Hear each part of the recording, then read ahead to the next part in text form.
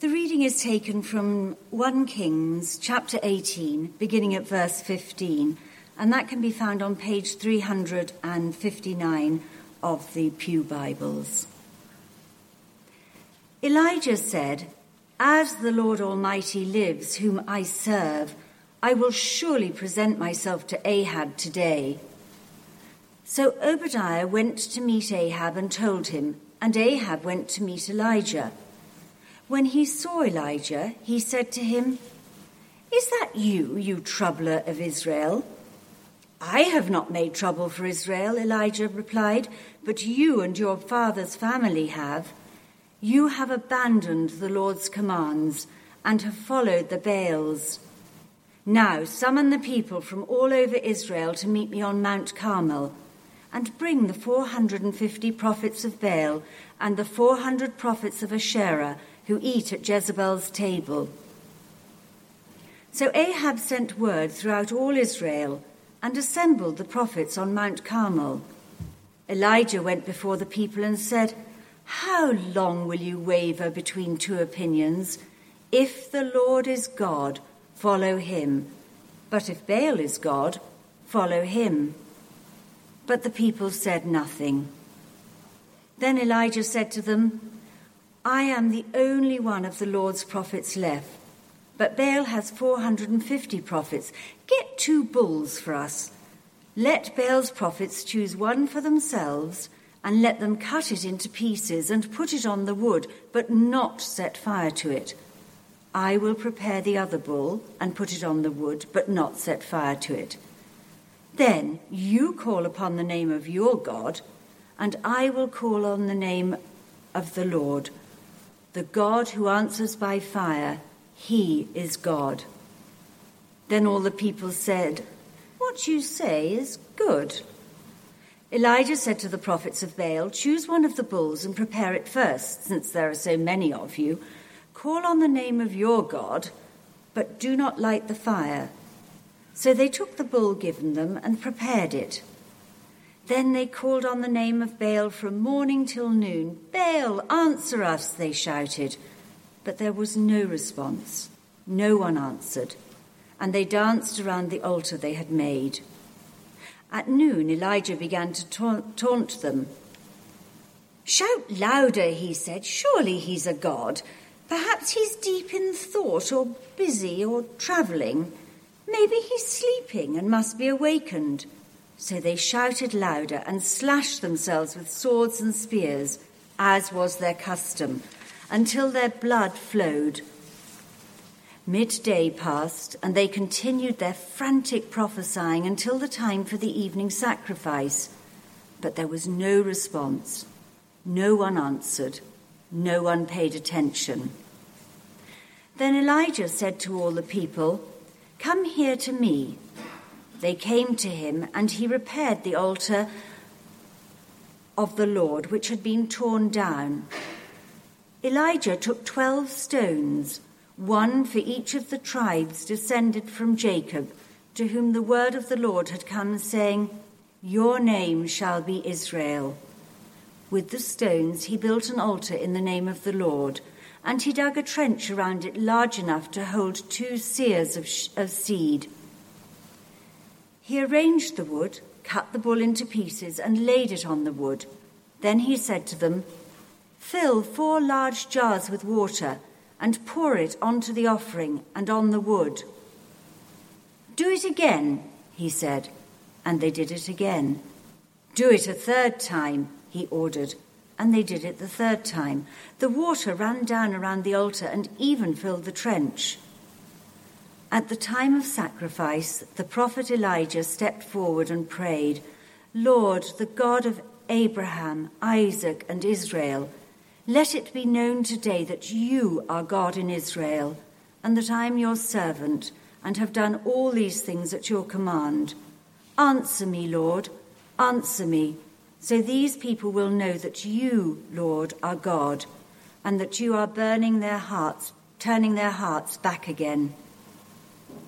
Then the fire of the Lord fell and burned up the sacrifice, the wood, the stones, and the soil, and also licked up the water in the trench. When all the people saw this, they fell prostrate and cried, "The Lord, he is God.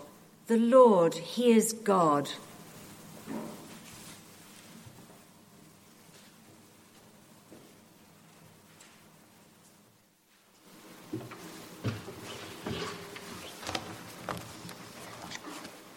Well, thank you, Caroline, for reading that dramatic encounter from the life of Elijah for us.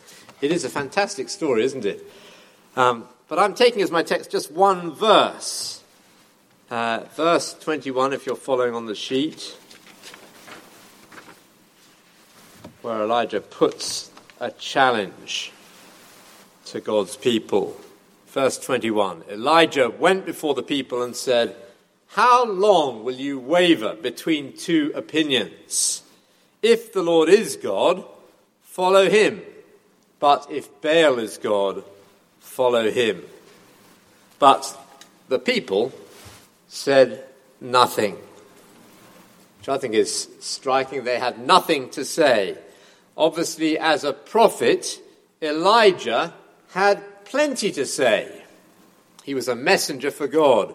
One voice, one mouthpiece, with lots of other messengers in the day as well. 850, according to this account here, putting an alternative point of view, the prophets of Baal and the prophets of Asherah. So they were messengers as well, I'm sure of that. They were religious for sure. They are not secularists, anti-God. They are pluralists, lots of gods, and therefore lots of messages from lots of gods. And that's why the people, I take it, Joe and Jane Punter, the rank-and-file Israelite, that's why they are silent. They are sponges, soaking up all the religious communication. At which point, Elijah has taken a risk, hasn't he? In fact, it boils down to a simple choice he offers. One message or the other messages. Take the God of Israel or take Baal, but don't try and take both. Don't waver between the two. It's make your mind up time, Israel. How long will you waver between two opinions? If the Lord is God, follow him. But if Baal is God, follow him. Now, you could be forgiven for wondering why we're thinking about this anyway, and particularly why we're thinking about it at Christmas time. But I want to suggest that for all the superficial difference between that world and our worlds, this story is very relevant. I know that the talk of sacrifices and altars and prophets of Baal sounds pretty strange to our ears. But the idea of messages and communications is up to date, it seems to me. There are 333 billion emails globally every day, I'm told, in 2022. And that's when everybody's always saying that emails are slightly passé for our day. Quick-fire, instant social media is much more likely to be how people get their news and information and ideas today, not sitting in front of a computer screen or tapping a keyboard. Fear of missing out, or FOMO, means we want mobile communication with us, in our hands, at all times, just in case we might miss out on some news, big or small, which everyone else but me knows about. We crave communication, don't we? And that shows in lots of ways. It shows on the world stage, in the public eye. You think about it. How does somebody move forward from making the rich list for their electric cars like Tesla or for space travel? How do you move forward from that? Well, you move from motors to media. You take over Twitter. I understand that's the way to do it. Or on the small scale, it'll be seen on the street or in our homes where, for example, this is one I've just noticed and witnessed, 3 people sitting at a birthday party right next to each other. So there was absolutely no social distancing physically anymore. We're glad to be relieved of that. But there was social distancing of a different kind because all 3 busy chatting to people elsewhere on their phones. What does it all tell you? Well, it's clear that messaging matters. We all think that. Communication is king, never more so than after 2 Christmases of isolation at the very time when we crave closeness and relationship. So, in that context, it seems to me that Elijah, as a message bringer, God's mouthpiece, with a word from the Lord, well, we can relate to that, can't we? That's a world we live in where communication matters to us. Now, we've reached, as Edward said, the last of our series, looking at a cast of characters from the Old Testament, looking forward to the coming of the Christ. And you might have wondered who my fifth character would be, number 5 from our selection, after Adam, Abraham, Moses, and David. I want to suggest that Elijah, the 9th century prophet, 9th century BC prophet, is the strongest option available, particularly when you factor in the link to Jesus Christ, which we've been trying to establish from the whole cast of characters that we've looked at. To make the case for that claim, let me take you to another mountain, a mountaintop moment in the life of Jesus himself. This is a key point in the life of Jesus, or particularly within his 3 years with his disciples. Peter had just clicked that Jesus is the Christ, God's special king. And Jesus goes straight on to say, it's a bit of a surprise. Yes, but I am the Messiah, yes, but I'll be rejected and crucified. Then the 3 handpicked disciples climb a mountain with him, and they see Jesus transfigured before their very eyes. He's wearing a glory that he always had, but which they didn't normally see. And he's certainly keeping company that they didn't normally see, because Moses and Elijah were also there, 2 giant messengers of God. Moses, symbolic of the law, Elijah, the champion of the prophets. So the 2 together really are the twin pillars of God's revelation, the law and the prophets. And they're there on the mountain with Jesus and those 3 disciples. But the sequel to that moment is very striking. There's a voice from heaven, "This is my son whom I love, listen to him." Then the disciples remember looking all around, and instead of 6 people, there were just 4. 3 disciples and Jesus. No Elijah and no Moses. And they'd been messengers in their day, for sure. They still speak. But now the great communication from God has come. The Word made flesh that first Christmas.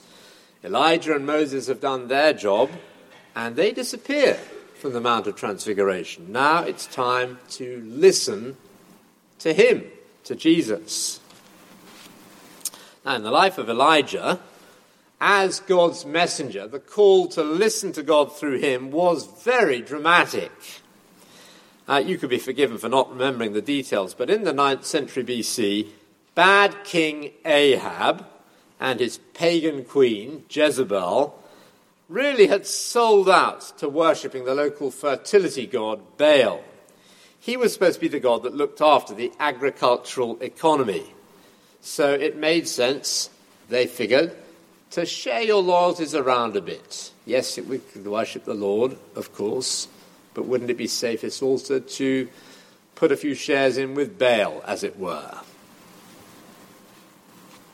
And Baal's PR, as the god who looked after the agricultural economy, has suffered a bit because there's been no rain for 3 years in Israel. Some good worshipping Baal has done us, people might be thinking. Now, if you know your Old Testament, lack of rain in Israel is one of the curses which comes when Israel has been unfaithful to the Lord. The deadly D's were predicted as curses that would fall. God had promised they would happen.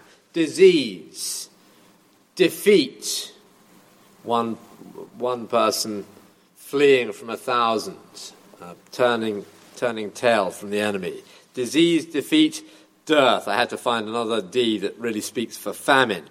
Or drought, the one we have in 1 Kings 18. That had happened. And those covenant curses had fallen because the covenant with the Lord was in tatters. The people had turned from him. They'd shared their loyalties with other gods. So the drought was nothing to do with Baal taking a break or letting them down. This drought was from the Lord, the true God, as a judgment on his people because they had been unfaithful. But just before this incident, in fact, in verse 1 of the chapter that Caroline read to us from, the Lord had promised that rain was on the way. After 3 years, it was coming. But hold on, not so fast. If rain comes, people could easily say Baal had sent it, and Baal would be off the hook again. People might think, well, we should follow him. So this mountaintop showdown in 1 Kings 18 happens. And everybody's there for it. It's on primetime TV to show that the rain comes from the Lord, not from Baal. The prophets of Baal pray, and nothing happens. No one answered. No one heard. It's put beautifully, twice, with those lovely brief sentences. Elijah does everything to demonstrate that only the Lord could do it. Gallons of water are poured on the sacrifice, and he prays that very horizontal prayer, Lord, show them that you're the one true God and that you're turning their hearts back to yourself. And then in answer to that prayer, to the Lord, the fire comes. And it's a fire that is like no other. Those fires burn upwards. The wood burns underneath the sacrifice. Not this one. God's fire falls on the sacrifice, and then the wood, the stones, the soil, the trench filled with water, and so on. It burns downwards. It's a supernatural way of doing it. It could only be him. He answered prayer. And of course, everybody saw it and identified that the rain had come from the Lord, as indeed had the drought. Then, and then only, the rain comes. So what's happening in this chapter is an amazing miracle in answer to prayer. A miracle is authenticating the messenger, the prophet. You don't get miracles on every page of the Bible story. They don't happen every day as you turn the pages of the Bible. They don't actually happen, I would suggest, we shouldn't expect them on every page of our lives either. Am I saying God is not involved in his world? No, I'm not saying that. But they don't happen every day. If they did, they wouldn't be called miracles. We'd have to find another word for it. Predictables, we could call them. But they're not there predictably in the course of our lives. God governs the world 100% of the time, but normally he does so predictably according to the laws of nature. When God interrupts the normal laws of nature and acts supernaturally in the Bible, it is to draw attention usually to what he's saying. And the miracles, therefore, cluster around the key moments of revelation where God is making himself known through people normally, often through the prophets. So when everybody's listening to false prophets, the prophets of Baal and the prophets of Asherah in this case, miracles authenticate the true messenger. Something similar happened in the life of Moses when he was giving the law. There were lots of miracles then. It happened with the great prophet Elijah here. And there are other miracles. Miraculous provision of food, raising the dead, and then this one amongst others. All saying, listen to my prophet and stop listening to those other voices. And the clue is in the name. Elijah means the Lord is God. That was the challenge of that day. The miracle bore it out. So the challenge is very apt. Elijah went before the people and said, how long will you waver between two opinions? If the Lord is God, follow him. But if Baal is God, follow him. There's just one other telling reference I want to mention about Elijah, which shows why he is linked to Jesus' coming at Christmas, which is in the last book of the Old Testament, where it says in the prophet Malachi that before God comes in person as the great word or messenger, another messenger will come before that, a loudspeaker to give advance warning that the great arrival of God himself is about to happen. He's given the name Elijah, But Jesus was clear that the fulfillment of that prophet Elijah was his cousin, John the Baptist. So 900 years after the great prophet, or 800 years after the great prophet Elijah, in dark and dismal days for God's people, John the Baptist is born, just months before Jesus comes, the first Christmas. And when those two cousins have grown up, John the Baptist bursts onto the scene, looking and sounding like Elijah, as the messenger who prepares the way for the message, Jesus. John was baptizing and preaching just before Jesus went public and preached for 3 years before he died on the cross, on the cross for our sins, and before he rose from the dead. I talked about miracles attesting the messenger. Well, there are more miracles per square inch of life with Jesus Christ from his amazing, stupendous birth onwards, aren't there? Jesus Christ is God's great message to humankind, the Word made flesh. God speaking to the human race in a language we can all understand, the message.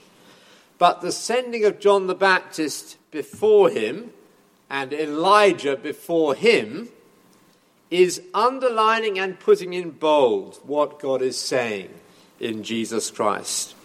God was sending a message about the message. As if God's saying all down the years through the Old Testament, through Elijah, through John the Baptist, Elijah Mark II, have I got your attention? I've got something really, really vital to say to you all. I know I've told a story in this pulpit before, and it's a story that is a tall story. There are so many different versions of it circulating on Wikipedia that it can't really be accurate, but it's a great tale anyway, so I'm going to tell it as if it is a true one. This is originally slated to have happened as a conversation on the radio between Canadian and American naval officials off the coast of Newfoundland, apparently released by the Chief of Naval Operations on November the 10th, 1995. Americans, please divert your course 15 degrees to the north to avoid a collision. Canadians, recommend you divert your course 15 degrees to the south to avoid a collision. Americans, this is the captain of a US Navy ship. I say again, divert your course. Canadians, no, I say again, you divert your course. Americans, this is the aircraft carrier USS Lincoln, the second largest ship in the United States Atlantic Fleet. We're accompanied by 3 destroyers, 3 cruisers, and numerous support vessels. We demand that you change your course 15 degrees north, that's 15 degrees north, or countermeasures will be taken to ensure the safety of this ship. Canadians, this is a lighthouse. Your choice.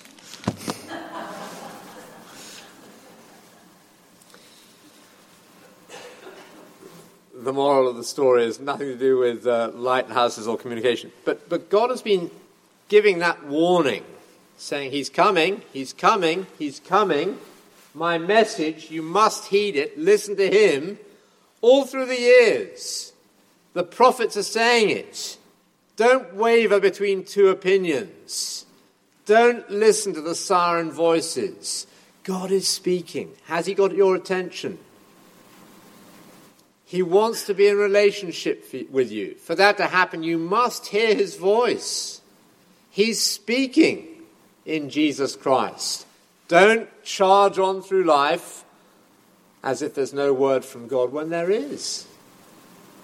God's saying to us this Christmas, don't waver between two opinions, doing the spiritual split between Jesus and whatever popular creeds, secular or religious, you're tempted to give your allegiance to. How could you? When in mighty miracles, God has attested this message of Jesus Christ. Could he have shown us any more dramatically than he did that Jesus is the one true God, entering our world as he did in that first Christmas, blowing our reality apart with the amazing things he said and the wonderful things he did, dying for our sins so that we can know God for ourselves. And I simply want to encourage you, as I encourage myself, whether you've had an acquaintance with him for years or if it's all fairly new to you, this Christmas, please hear God saying to you, "This is my Son, with whom I'm well pleased. Listen to him." Amen.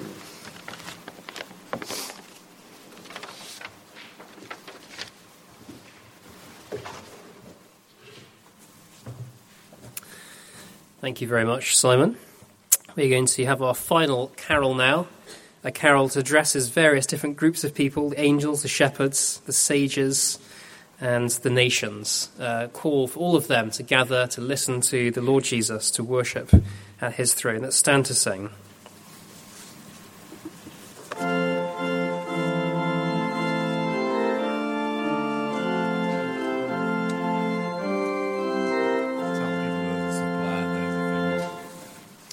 Angels from the realms of glory, wing your flight o'er all the earth.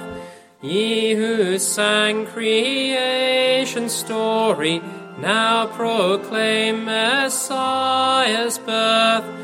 Come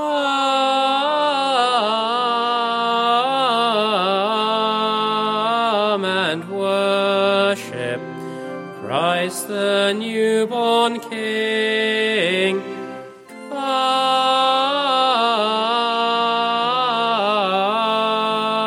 Come and worship Christ the newborn King. Shepherds in the fields abiding, watch o'er your flocks by night.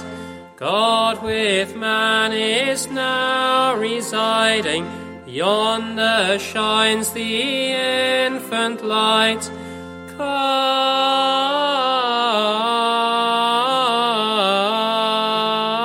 and worship Christ the newborn King. Come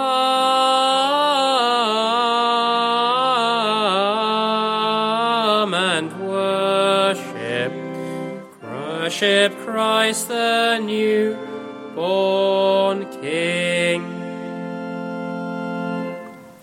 Sages, leave your contemplations, brighter visions beam afar. Seek the great desire of nations, ye have seen his natal star. Come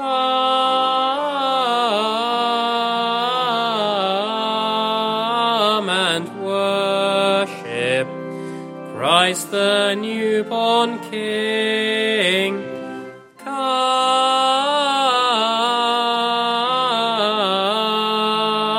and worship Christ the newborn King. Though an infant now we view him, he will share his Father's throne. Gather all the nations to him, every knee shall then bow down. Come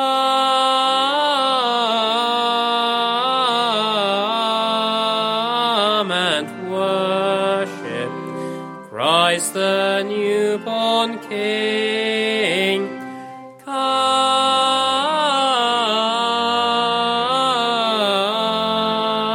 and worship Christ the newborn King.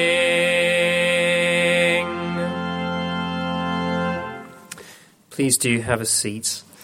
We're almost at the end of our service now. Will be teas and coffees, very kindly prepared for us by Charles Kingdon. I should note there's a few of these little booklets at the back. Christmas in 3 words by Vaughan Roberts. Christmas in 3 words, nice little red booklets.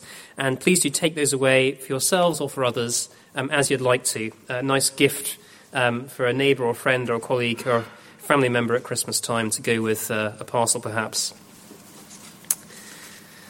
final prayer at the end of our service. Christ, the Son of righteousness, shine upon you.